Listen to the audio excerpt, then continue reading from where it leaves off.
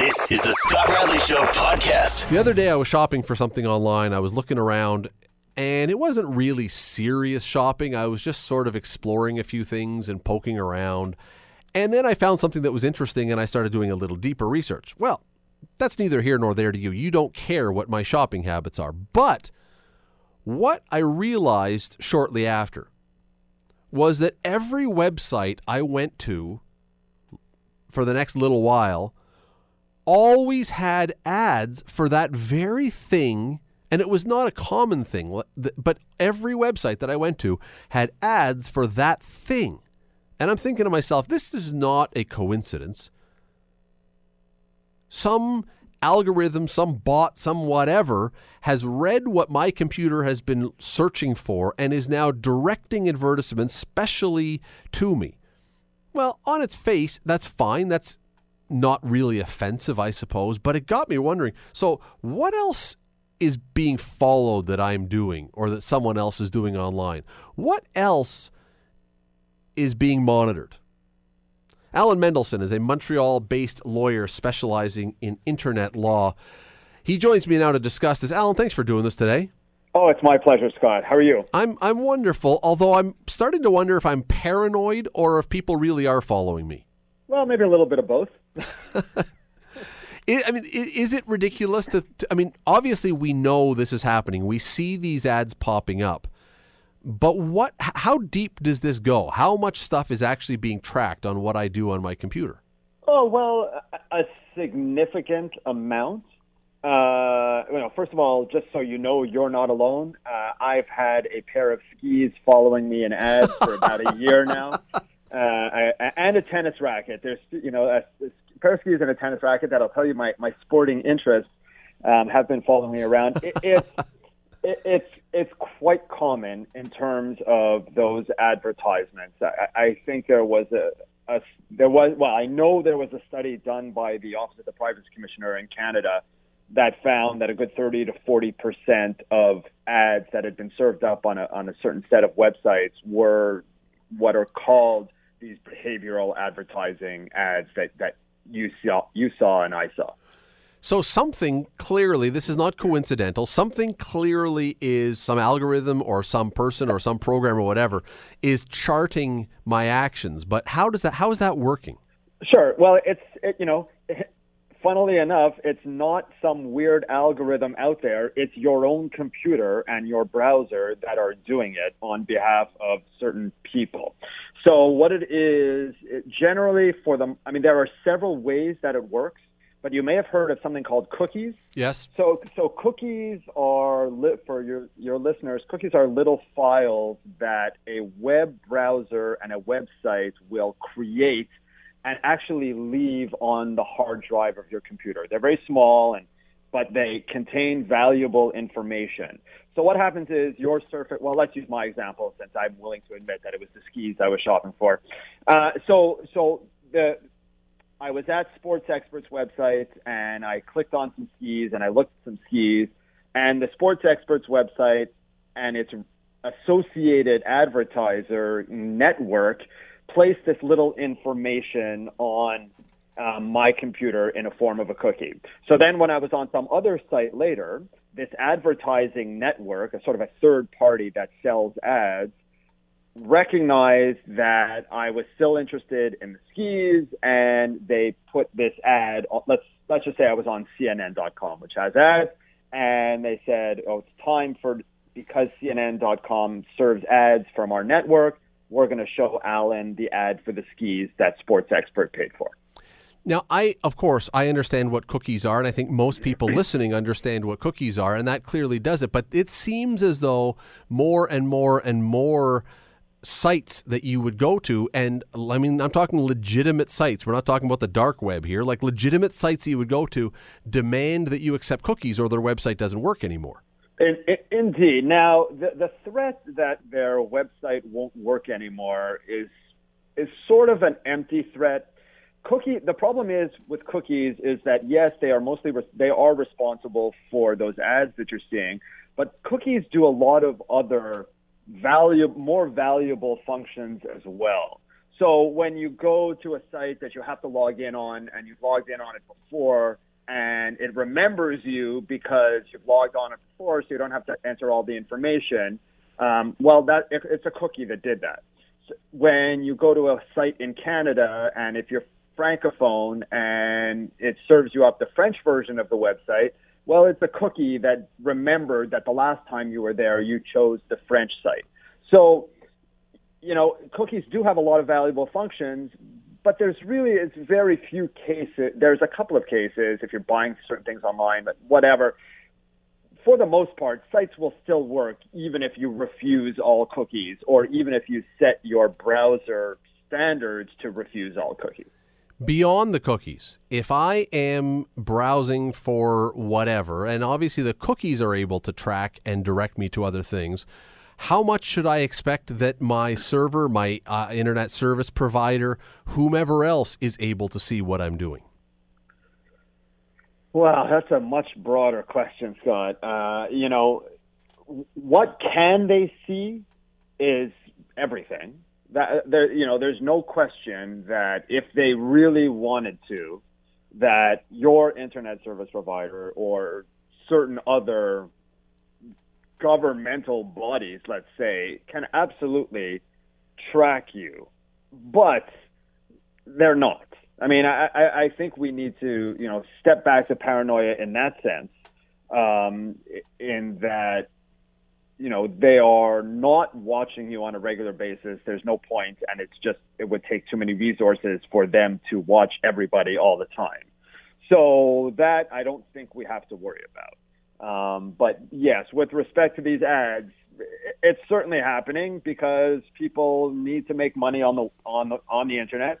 When you go to a very popular website that has, 100 employees or 1,000 employees and is serving you up a lot of content for free, they need a way to pay for that, and advertisements is the way that they do it. Let me throw out another one, and again, maybe this is just high points of paranoia, but let's say, Alan, that your next-door neighbor works for your internet service providing company, and it may not be your next-door neighbor, it could be someone you went to school with or whatever, and they're not too busy one day, and they're looking down their list of subscribers, and they go, oh, look, and Alan subscribes. I'm going to go check out what he looks up.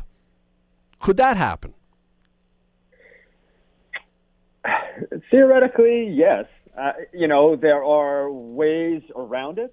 If you are really paranoid, you can use a virtual private network, a VPN, which will mask your browsing behavior. You can use a browser called Tor, T-O-R, which is a completely anonymous browser. Even certain well-known browsers have sort of, safe modes or private browsing modes, which sort of do prevent you being tracked. So there are, if you really are paranoid, you should use the Tor browser. That's really the best way for you to sort of avoid being tracked if you don't want to be tracked. Because the story here, and part of the thing that we're talking about, and obviously, cookies and advertising and all that's fine. That's one thing.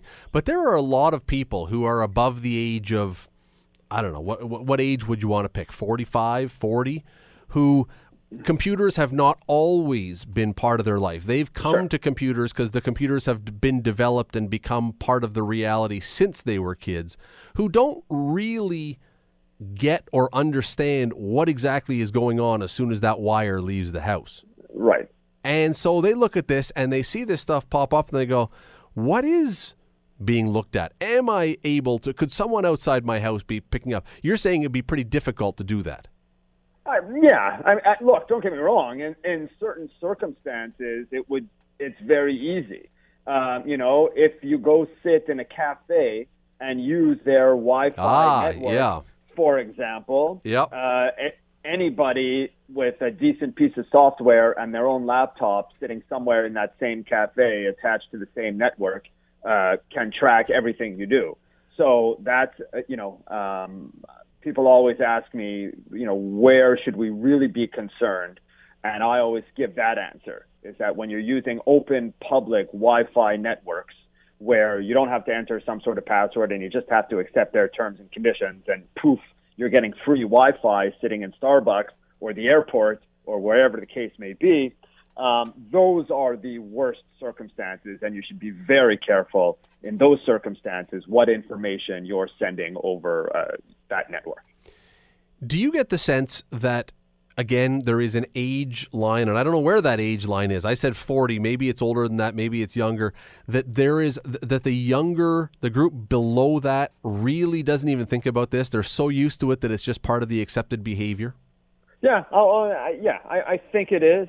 I think for the most part, the let's call them under 40s or not, under whatever, who have lived their entire life online for the most part and do not remember a world without being online, are just so used to the fact, and they don't, it manifests itself in many, many ways. It manifests itself in the information they post on social networks, for example. I mean, that's the way they live, and they don't particularly care. Some of it may come back to bite them in the future when they look for a job, but for the most part, they all live their lives online, and privacy means something different to them than it does to us. Well, yeah, clearly with some of the stuff that we hear stories of people, images and things they send to their friends, privacy is not always well considered, I suppose, is one way to say it. Last thing before I let you go, what is the law? I mean, you specialize in this area. What is legal right now for a government? Is it essentially, for people to understand this, would it be essentially the same as a phone for all intents and purposes, that if there was someone in the government who was wanting to tap or look into your internet usage, do they have to have some sort of... Absolutely. They can't just sit there and do it. They would have to have some sort... Now, let's speak of Canada, because, in the United States, some people, if you remember the whole Edward Snowden situation. Yes. Part of that was that, he believed that the government was just spying on the internet activities and phone activities of the normal citizen without having any necessarily, reasonable cause to do so. There's a sort of a difference between spying and getting people's personal information and getting sort of anonymous information about what they're doing. But, in Canada, if you're not under suspicion for some suspected crime, especially since there has been a rollback of something called Bill C-51, which is the Anti-Terrorism Act, which had a very broad sort of we can spy on you powers. That was passed under the Conservatives, that's been rolled back a little under the Liberals. Since that has happened, I don't think Canadians really need to worry. The average Canadian shouldn't have to worry that they're being looked at by the government. Alan Mendelsohn, always appreciate you joining us. Thanks for doing this tonight. It's my pleasure, Scott, and I won't tell you that I know the answer to the trivia question, and I'll let your listeners have the fun. Thank you, thanks, Alan. Take care. Take care. Have a great night. That is Alan Mendelsohn, who is a lawyer specializing in internet law. This is really interesting because a lot of people, and I really believe this, and you may or may not agree with me, there is an age, and I don't know what that age is, but there's a dividing line between those who have grown up with this level of technology in their life always, so it's just always been part of their existence, and those who have been the late arrivers or who computer life has been introduced to them partway through their life. And I really believe that wherever that dividing line is, and I really don't know what that age would be, that there are two different attitudes. The slightly older group, the group that would be above that, is generally more suspicious. They are the ones who generally, even now to a certain degree, are not as comfortable putting their credit card number online. They're getting more comfortable because you get used to it. But people who would be, you ask someone who's 20, 25, if they've got any issues with putting their credit card number online. No. If they have a credit card, no, they got no problem at all. That's the way we do business. But also the idea that while things popping up like ads for things that you looked up, and then all of a sudden, those very things keep showing up on different websites. For some people, that would be, wow, that's really convenient. And yet for others, As I say, it kind of looks almost like, well, who's watching me then? What algorithm? Now, it comes from cookies. We all know it comes from cookies. That's the really basic part of it. But it's going to take time for a lot of people to actually, I think, believe there is nothing nefarious about this. And some people will never believe that. Some days I'm not sure if I believe that. 50, 60 years from now, we may find out we're all being taken for a ride because everything is being monitored and everything is being kept and every piece of information is being stored away somewhere. I don't know. But right now, they say we're good, so let's take their word for it. You're listening to The Scott Radley Show, weeknights from 7 to 9 on AM 900 CHML. 35 years ago, Thriller came out. The song was on there. You know, as I'm listening to that song, I would deeply love to see my next guest up on stage dancing like Michael Jackson. That would be something to see. Ben Guyatt, host of the Ben Guyatt Show here on 900 CHML on weekends and the longtime host of Comedy at Club 54. How is your Michael Jackson dancing these days? It takes a lot of tequila to get me to do that, my friend. Yeah, you know, I'm always worried about injuring myself in delicate places doing the kind of things that he always did with the grabbing and the groping and the that thing. That was always a giveaway to me. Something was going horribly askew. Well, you know, guys are doing it right now all over the world, and they're all being charged and fired from their jobs. So look at Matt Lauer. He must have really done something wrong. His Michael Jackson dancing was really inappropriate, apparently. That's right. As I say, Ben Guyatt joining me. And the reason I wanted to have Ben on is because Ben is a guy who has been not only a stand-up comedian himself, but a champion of stand-up comedians around here for years, again, with Comedy at Club 54. And recently, I have been noticing as I go on Netflix, but especially Netflix, but some other places as well, a resurgence, it seems, in stand-up comedy. A lot of specials, a lot of guys, a lot of women, comedians showing up on Netflix in particular. Last night or 2 nights ago, I watched a new one by Brian Regan, who's a really funny guy. Ben, are we seeing a resurgence, or is it just me? Is there a renaissance in the whole idea of stand-up comedy that kind of had gone away for a little while?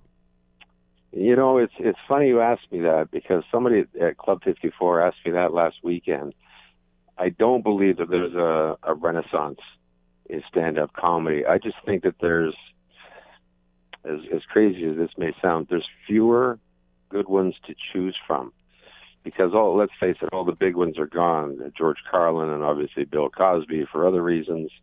And so there's not as many good comics, I don't think, out there. And the ones that we would have considered average maybe 20 years ago are now considered great. And that's why you're seeing them on television. I know that's a very cynical and kind of a lousy way to look at it. But based on my experience over the years, that's what I'm seeing. I wouldn't say it's a renaissance. I just say that there's less to choose from. Well, there was, there was certainly in the late 80s, maybe mid to late 80s, there was this golden age, I guess it sounds like anyway, when you had Jerry Seinfeld and Paul Reiser and Ray Romano and George Lopez and I'm on and on and on. I mean, even guys like, and I can't even believe I'm saying this, Sinbad, who got his own TV show. But all these guys, and it was mostly guys at that time. I mean, Roseanne Barr was in that group, but who they all got grabbed up to be sitcom stars, and it seemed to leave this, maybe that's to your point, this giant void in the stand-up comedy world, so they weren't out there doing that anymore. Yes, and you know what else has kind of helped maybe stand-up comedy, which kind of goes against the grain of what I just said, is social media. There's a lot of people out there that, you know, they get a couple of laughs or a couple of hits on Facebook or YouTube or whatever, and the next thing you know, there's some more opportunities with all these, like you talked about Netflix and things like that. There's more opportunities for comedians, again, that I don't consider great, average, but there's more opportunity for them. Whereas if we go back 20, 25 years ago, as you were saying, there was great comedians because they had to work harder because there were fewer stages on the television stage. Do you see what I'm saying? Yeah, and I would have to believe, too, that to some degree for a company like Netflix, where they are putting, I mean, there is a ton of stand-up comedy on there. It's cheap to produce. You could get a stand-up comedy hour and a half, and there's something people can watch, and it costs almost nothing to put that together. That's absolutely right. When I did the TV show, the contracts, there are contracts that I still have to honor to this day if they go into repeats anywhere in the world. But today's contracts are buyouts. So Scott Radley auditions for the TV show on Netflix or whatever specialty channel. Scott, here's your $4,000. That's a lifetime buyout of your contract. And that is why you'll see them 100 years from now still playing on these networks, assuming they still exist. But the comedians of yesteryear, the ones that I booked and the great ones from the States, their contracts come up for renewal quite often. And that's why a reason you don't see a lot of them in repeats is because they have to be paid. Producers are cheap these days. They want to do everything on the cheap. Look at reality television, same thing. There are not, though, Ben. There cannot be, because it just doesn't seem like there is. There cannot be as many clubs, though, providing stages for stand-up comedians these days. At one time, you could go and find a stand-up comedy club in almost any city. It's hard to find them now. That is true, Scott, if you're looking for a full-time comedy club. But as far as open mics and single-nighters, there's hundreds of them. Still? Like in Toronto, in Toronto alone, there's got to be 20, 25, 30 of them. In New York City, Manhattan, there's got to be 40 or 50 of them. Los Angeles, same thing. There are tons of open mic stages, one-nighters, but the people who own those bars are cheap. They don't want to pay the comics, but they will give them stage time, and that's what everybody wants is the stage time. Is it harder today to be, you say there's not as many good ones, but is it harder today to be a stand-up comic because it seems anyway so many topics are off limits? I would think so. Yes, I would say so. Today, this is just my opinion, but a lot of people can't take a joke. We've forgotten how to laugh at ourselves, and the only people who seem to get away with it are like the Russell Peters of the world. I mean, he can make fun of not only East Indians, but he can make fun of blacks, Chinese, whatever, and nobody bats an eye. If Ben Guyatt does it, then I'll be in the newspaper for all the wrong reasons. Are there not still different rules in comedy clubs? There was a time when you could not anything, but you could say almost anything if you were a certain type of comic. Are those days gone? I wouldn't say they're gone. It depends on the location. For example, if you're going to do a 1-hour headlining set in downtown Toronto, you better be fairly politically correct because that's a very liberal town, right? Where being politically correct is the norm. The shows that I always like to do are the ones out in the sticks where 500, 600, 1,000 people show up in a big Quonset hut. They see comedy once a year. These people are smashed out of their minds. They want to hear every filthy word you've got to say, every filthy joke. They love it. So it comes down to where you're performing dictates what you're performing. But if you're now going to, and we're jumping around here, but if that comic then were to do a special on Netflix or for someone else, again, to get the exposure, they can't then do their routine you're just describing because that would be the end of them if it's going to have a wide audience. You have to pull way back. Yes, and that's true today, and it was true of yesterday. Maybe not so much in yesterday, or yesteryear, I should say. Comedians today who do great in a club that are blue, when they go to those auditions, they fail miserably because they're out of their element. They're not used to it. The Jerry Seinfelds of the world, this, what we're talking about, has even affected him. I'm sure you know that he came right out and said, listen, I'm not playing any more colleges or universities because those kids are so PC uptight that even his clean stuff, they don't accept it. So part of the problem, too, is I think of the baby boomers. They're not going to clubs. It's all the millennials and snowflakes, and you better not offend them in any way, shape, or form, or you're gone. And unfortunately, I think the television and even cable and specialty are following the same route. What about you? Do you go to colleges? Would you go to colleges? I used to. I don't anymore, and I won't. I'm in the same book as Seinfeld. Like, for example, I won't name the university. I played a university with about 5,000 students. And this was a couple of years ago, and I knew I was in trouble right away because I told an off-color joke. And I got booed by 5,000 people, which is wonderful. And then the next act came up, and he made a joke about cancer, and they all laughed themselves stupid. And I I looked up at the stars and I thought, yeah, maybe my time has come and went. I mean, what is going on here? How can that be funny and an off-color joke wasn't?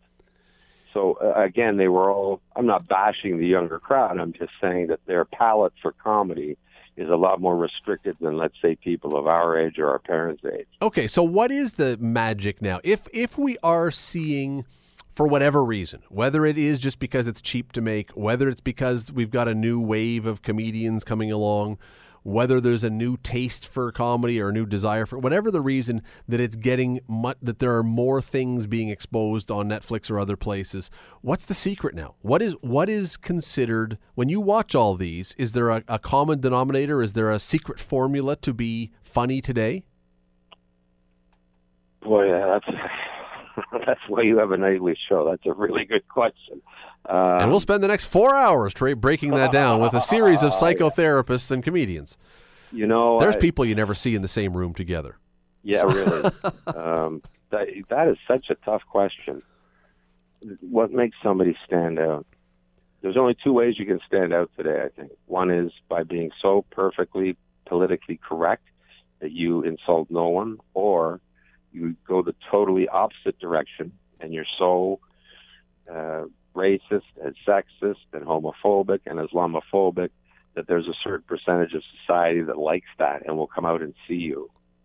So, but there's always, but Ben, there's always been a thing, a style or whatever. I mean, go back to the vaudeville days for those who are old enough to remember or even seen video of that. And there was a delivery, there was a style of comedy. And go through the 50s with, the I Love Lucy show or George and Gracie, and there was a style. And then David Letterman, it was all very ironic. And then everybody had to be ironic in order to be funny. What is it today? How do you describe what is the comedy today? Or is there a description for it? There's two things I would describe. It's too subtle. Subtlety works, but when you're too subtle, it doesn't work. And a lot of these acts, there's an old rule in stand-up comedy, Scott, get to the punchline every 10 seconds. Well, most of the comics that I see, it's a good minute and a half, 2 minutes before these guys say something funny. Their setups are far too long. The audience gets bored. And that's why a lot of these guys aren't making it to the next level. Because if you go back and you look at all the comedians you've mentioned, or you watch old reruns of Johnny Carson, it was bang, bang, bang, bang, bang, because these guys only had 5 minutes. And so they really worked hard to get a good joke in every 10 seconds. But now, on stage, I see these guys, they're telling personal stories, which could be funny, but get to the point. You ever on the side just screaming at them, punchline? Punchline! Well, yeah, and the crowd is even doing it sometimes, where they get impatient. And I think that rule still applies. If you haven't got a punchline every 10 seconds, you're doing it wrong. So our streaming services then, and I've used the name 10 times now, but Netflix and maybe Hulu and Amazon, whatever, are these the savior of stand-up comedy because they need material and they're willing to pay to have these because they're inexpensive? Is this going to be the savior of that genre? I don't think so. If anything, it's going to saturate the market and ruin it. If there's going to be a renaissance or a resurgence of stand-up comedy, it has to start at the most elementary level, and that's the club scene. Because people, it's too easy to stay home now and watch whatever you want to watch on your computer or your iPhone or whatever, television. Not a lot of people want to go out anymore.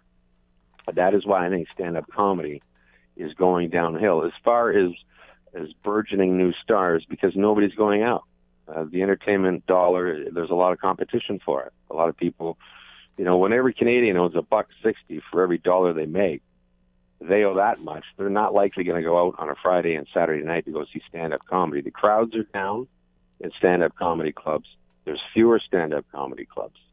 And I think that's one of the big reasons, is because things like Netflix and cable television, and I'm guilty of that because my show is airing somewhere in the world right now. I'm contributing to the problem myself. I thought when you said the very basic level, I thought you meant like the kid in middle school who was the class clown. Just go watch him.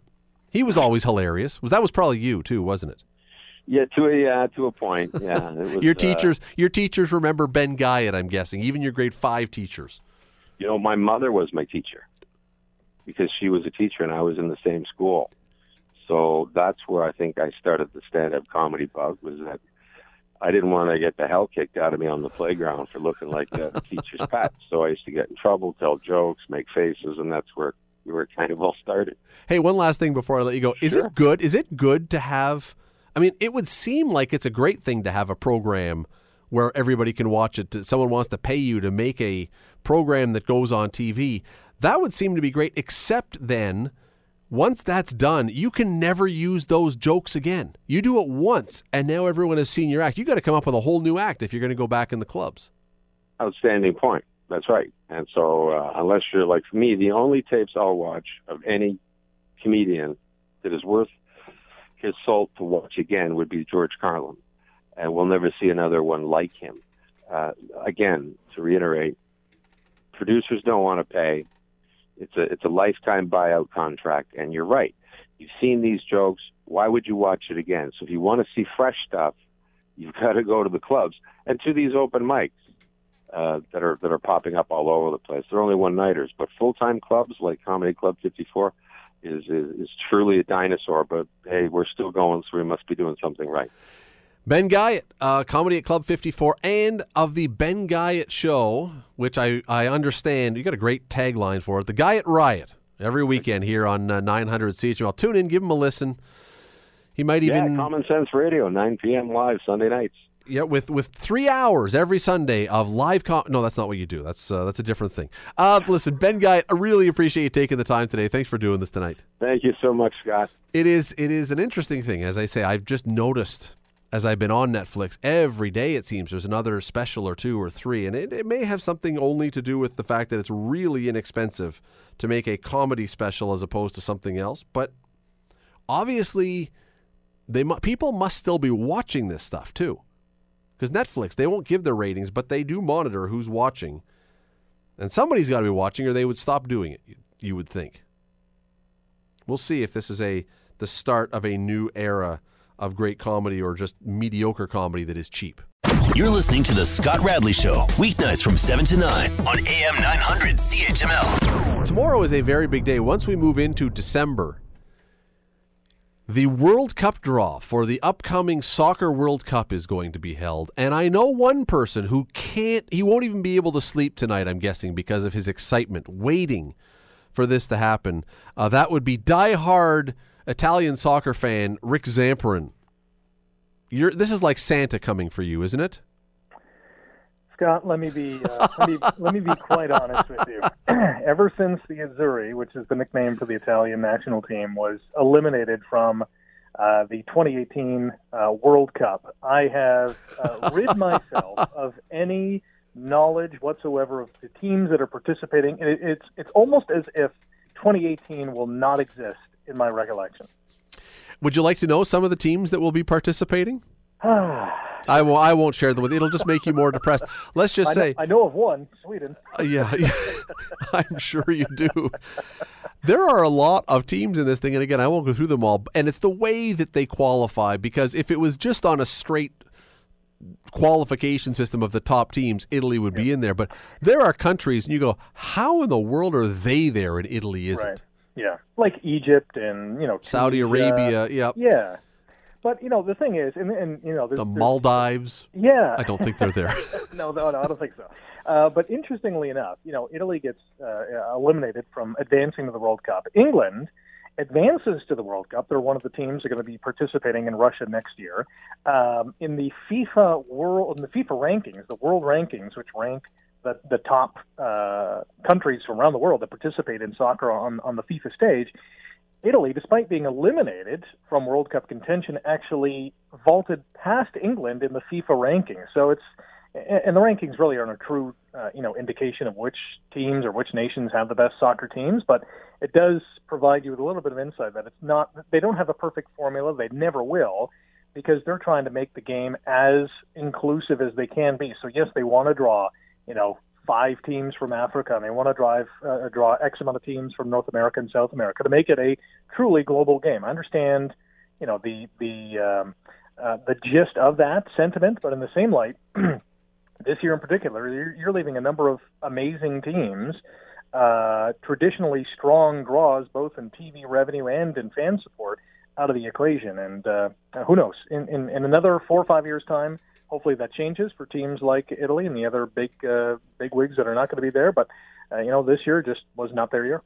Well, you know what should happen? The Hamilton not the Ticats, it was at Tim Hortons Field. And they were sort of loosely involved, but there was supposed to be that friendly with Rangers. Yeah. And that all fell apart. Here, I'm going to help them. I'm going to give them their $1 million idea. While the World Cup is on, Canada should host Italy in a couple friendlies. Well, funny you mention that because, the United States Soccer Association they're not there either, too, right? Well, they're not there either, but they were hinting that, hey, why don't we have a tournament, almost like an NIT tournament to the NCAA Final Four in basketball. Why don't we have a tournament of non-World Cup nations and just have a little bit of fun? I don't think it's going to fly because, the teams that are not in it are really distraught that they're not in. And it's just, a trophy that you don't really want to play for. But as I said, in 4 years' time, that should change with some of those teams. But yeah, U.S. not in there, Italy, those are probably two of the biggest nations not advancing to Russia. Yeah, it would be hard to imagine those teams like standing on the dais after they win that thing, jumping up and down, excited, holding their participation ribbons. Yes. Yeah, not so good. But you think there would be no surer sellout ever in the history of sports than having the Azzurri playing at Tim Hortons Field for an exhibition game? Oh, that would be, yeah. I mean, you could sell that place out 9 times. You can have the Italian B team go, and it would sell out 9 times. You put the major stars of Italian soccer in Tim Hortons Field, at BMO Field, at Commonwealth Stadium in Edmonton, which has a capacity of 60,000+, it would be packed. Yeah, I don't know. I don't know what the Italian population of Edmonton or some of those places are. I don't. Yeah. But here in Hamilton, and with the number of folks who follow that team and cheer for Italy, you could name your price on your tickets, and that place would be sold, as I say, sold out over and over and over again. I don't know how, as you say, they're a little distraught. I don't know how eager they are to come and play in a friendly while their Swedish cohorts are actually playing for something. But anyway, yeah. I won't mention Sweden again. I imagine I can hear you crying every time and barfing a little in your mouth every time you hear the word Sweden now. I die just a little bit every time. Let us switch to a different brand of football, which is actually why I wanted to have you on here for a second. Because the football season, we all know, ended last weekend. It was a terrific Grey Cup. Lots of excitement, lots of good things for the CFL. Now everyone's heading into the off-season where every team gets a chance to try and do what the Toronto Argos did, which was take a team that was not very competitive and turn it into a Grey Cup championship. They did it in less than one season. Why have the Ticats not been able to do that over the years?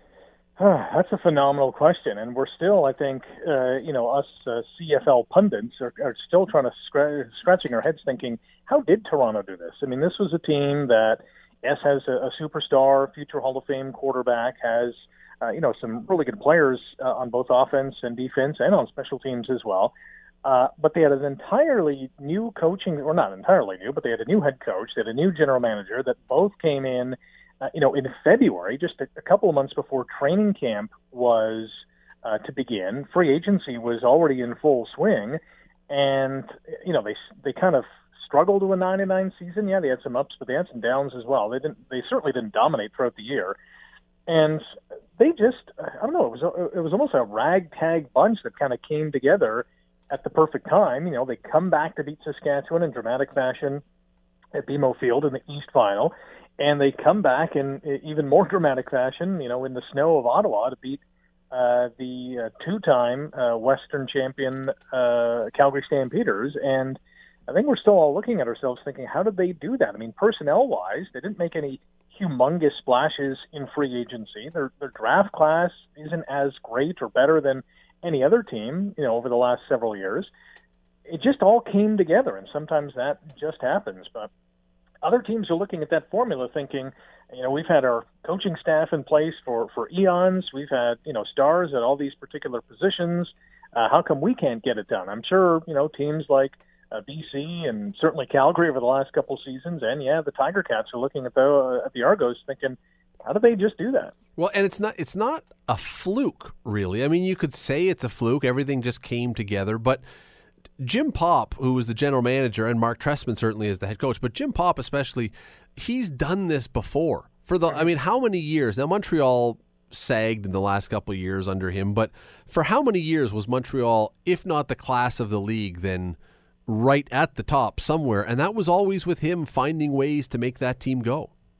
Yeah, and, it starts with more often than not having just the best group of Canadians. And you look at those Montreal teams and their offensive line, they're all 5 Canadian kids that kind of grew together and were dominant together. And they had, obviously, a future Hall of Fame quarterback and a lot of excellent, players at other positions. You look at this Toronto team, and they had, you look at a guy like Marcus Ball, who was almost not necessarily coerced out of the NFL, but I think his NFL kind of window had closed. And he knew that, Toronto was a familiar place. He had played with the Argos, and Jim Popp, made the phone call and said, hey, do you want to, we have a spot for you up here if you want one. Rico Murray's a great example, a former Tiger Cat who was, looking for a home. Toronto said, hey, we have a spot for you. Cassius Vaughn, another Ticat, who was kind of, looking at his options across the Canadian Football League. And, a guy like Jim Popp says, hey, we can use you here in Toronto. So, there's a number of examples, both on offense and defense, that Jim Popp and Mark Trestman said, hey, this is a guy we've identified that can make our team better. Let's go get him. And they did, and they were better for it. Do you buy the whole chemistry thing? The Argo players, especially in the wake of the Grey Cup, so many of them talked about how, we love each other. Now, it's easy to love each other when you win the Grey Cup. Everybody loves everybody when you win a championship. But do you buy that? Do you think that's a big part? Do you think that Kent Austin or whomever is going to be the GM of Hamilton should be looking for chemistry as well as other stuff? I think that in any sport, that is a key ingredient. And sometimes you just can't find that perfect formula because you have guys who just don't get along or for whatever reason don't have that chemistry. They could be the best of friends, but they just can't play well together for whatever reason. I think that is a huge part of Toronto's success story this year, and I think that's a huge part of any championship team. If you don't have that locker room chemistry, if you don't have those, your teammates respecting you and not necessarily loving you, you don't have to be the best of friends, but knowing that you have each other's back, knowing that there's talent across the room from you or whatever the case may be, I think that's a humongous part of it. Because if you don't have that chemistry, guys quit on each other, they second-guess motives, they're looking at, specific roster moves, where they line up on the depth chart, and it all comes back to, resentment and trust and all those kind of factors and conditions that you look at. If they're not respectful of each other and have that chemistry, they're just not going to be successful. There are 2 teams in the CFL, if you look, who are the ones waiting the longest to win a championship. Winnipeg is in the longest drought right now. Hamilton is behind them. Why has it been so difficult? And I don't know if you know the answer, but why has it been so difficult for those 2 teams to get over the hump? Because and I know that people who are listening, because most of them are probably listening in Hamilton, so they just love it when we talk about the Argos in nice terms. But the Argos have 3 times since the Ticats last won a Grey Cup, have 3 times undone everything and then rebuilt themselves back up and won again. Why have the 2 teams that are in their longest drought not been able to do that? How about this? Just in the Argos case, you've had David Borelli as an owner, you had Cinnamon Sokolowski as an owner, Larry Tannenbaum as an owner. All 3 of those owners, new owners in the Bob Young era, have won Grey Cups. You look at Winnipeg, who hasn't won since 1990, in a 9-team league. Yes, yeah. That is unfathomable. The odds of that are really astronomical, how they have not even got lucky one year and gone on a run and, another team gets, a major injury or they hop on a fumble at a key point in the game and win the Grey Cup. It's unbelievable how they've not been able to put all the pieces together and find that right kind of formula. They've had wonderful players over the years, but they just can't get to that ultimate prize. And the Ticats are a great example of that too. A series of coaches over the last number of years. They did have, a lot of stability in the first 4 years of the Kent Austin era. They've had some amazing players, future Hall of Famers on their roster since, the last winning in 99. But for a variety of reasons, free agency, drafting, not retaining guys, trading guys at the wrong time, not uncovering, diamonds in the rough, not, coercing or enticing guys on your negotiation list to come up here and play the Canadian Football League game. There are all those factors and probably even a few more that just have not computed into a Grey Cup championship for either of those franchises. So you wrote, what day was it? A couple days ago on your blog that if Ricky Ray decides to retire from the Toronto Argonauts, yes, that Zach Collaros is as good as gone to the Argos. Mm-hmm. Do you think that? I mean, obviously you wrote it. You think that is actually going to happen? That if he goes, Zach Collaros is the automatic, or basically the automatic fill-in? I think if Ricky Ray says tomorrow, that's it, I'm done. I have my 4 Grey Cup championships. I've played umpteen amount of years. I'm going to the Hall of Fame. Thank you very much. I'm gone. I think the Argos look at their options, and they look at Cody Fajardo, who's a decent backup, McLeod Bethel-Johnson, who might be an up-and-coming guy. I don't think they really know who he is yet. Jeff Matthews, who we know who he is. I mean, he is a really emergency fill-in, and cross your fingers that he might complete a few passes. And then you look across the league. Brandon Bridge, I think, is an interesting player for the Saskatchewan Roughriders. He's going to be your free agent. Saskatchewan might retain him. If you're looking at other guys around the league, Toronto's looking at Zach Collaros. They basically know what he is. He's a pocket passer at this point. Ricky Ray's a pocket passer. He knows the system because Marcus Brady's still the offensive coordinator in Toronto. He's played in the market. That market knows him. He has a little bit of name recognition in that market, especially with the football fans. I think it's a fait accompli. The other team in the mix would be the Montreal Alouettes. And so now you have Saskatchewan, who's probably not going to retain Kevin Glenn unless, he convinces them otherwise that at least he can be a backup. You have Toronto and you have the Montreal Alouettes, 3 teams that are looking for a quarterback, because I'm not sold that Hamilton is going to keep Zach Collaros. They haven't played him in the last half of the season. June Jones is a Jeremiah Masoli fan, and all the reports out of Hamilton is that Jones is going to be back. So, and if I'm Collaros, I'm looking at Toronto, Saskatchewan, and Montreal, and I think the best fit for him, especially off a championship season, is the Argonauts. I just can't fathom why the Hamilton Tiger Cats would think to trade Zach Collaros to Toronto, knowing that he's going to then hook up with Mark Trestman, who turns every quarterback into a superstar. And you just know, if you're a Ticat fan, that if the Ticats trade Zach Collaros to Toronto, he is the most outstanding player in the Canadian Football League next year. You just know that's going to happen. And here's the rub. Because Collaros is under contract for 1 more season, here's the dilemma that the Ticats have. And a big contract. He's going to be the highest paid player next season, unless they sign Johnny Manziel to an even higher contract. But here's the rub, that he nearly has an untradeable contract. I mean, what team, knowing that Collaros hasn't played a significant amount of any game for the last 8, 9, 10 weeks, and knowing that he was 0-8 before he was benched, how many teams are going to say, yeah, we'll eat that $500,000 contract for a guy who may still have some issues with his knee, may still have some concussion issues that he's had in the past, and is susceptible to another one. What if that happens? There's not a team in the league that's going to say, all right, we'll trade you for Collaros, we'll give you a draft pick or whatever the case is, and we'll eat his contract. What's going to have to happen is Hamilton is going to have to realize that there are no trading partners. We don't want to pay this guy his off-season bonus coming up. We're not going to pay him $500,000 to sit on the bench again. We're going to release him. And that's when teams are going to jump in to say, all right, here's our contract offer for you. Let's get it done. And I'm telling you, I hate to be the pessimist in the crowd, but I just look at this and I think if he ends up in Toronto with Mark Trestman, this guy is going to find it again.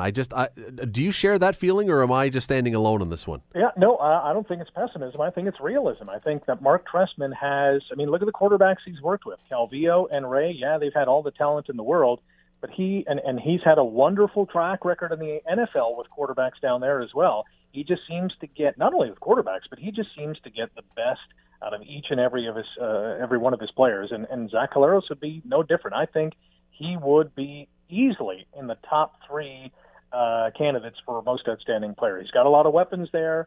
He's got a good offensive line, good running game with James Wilder Jr. I think it is a match made in heaven for the defending champs. In the CFL, can you eat part of a contract? I've never heard of that.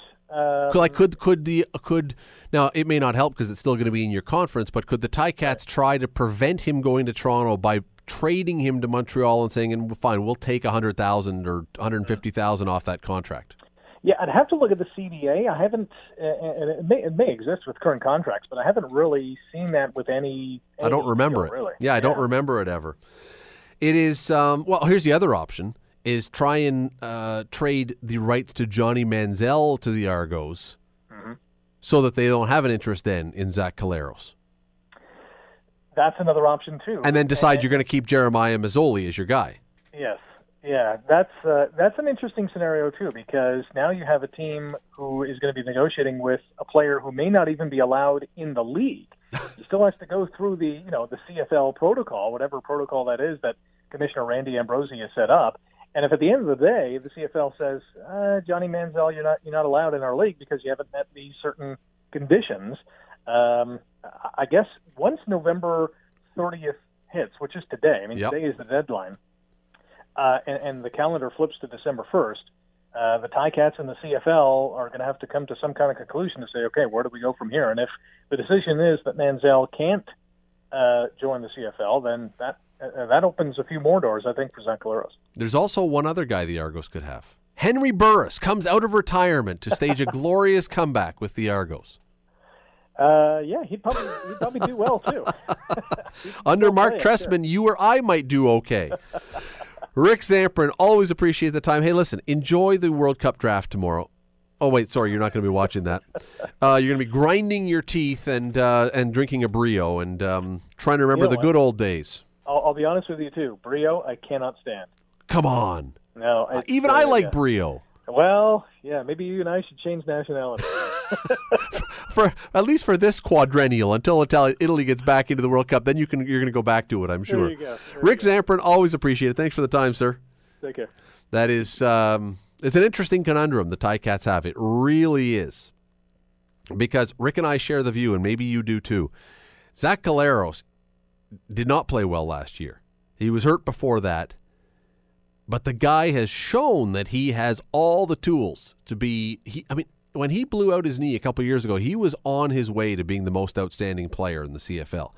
If he goes to the Toronto Argonauts, whether by trade, whether by the Ticats cutting him and him signing there, if he goes to the Toronto Argonauts and gets connected with Mark Trestman, who devises a strategy, a game plan to make him at his best, to make him his best, to give him the best opportunity to succeed, if he ends up with Mark Trestman, he is going to have a great year. Unless he gets hurt, and that can happen. That's just football. But if he ends up with Mark Trestman, boy, that is a tough spot for Ticat fans, because he will, I really believe he will be great again. And then now you've got yourself in a pickle, because now your main competitor, your main rival, has a quarterback. The Scott Radley Show, weeknights from 7 to 9 on AM 900. AM 900 CHML.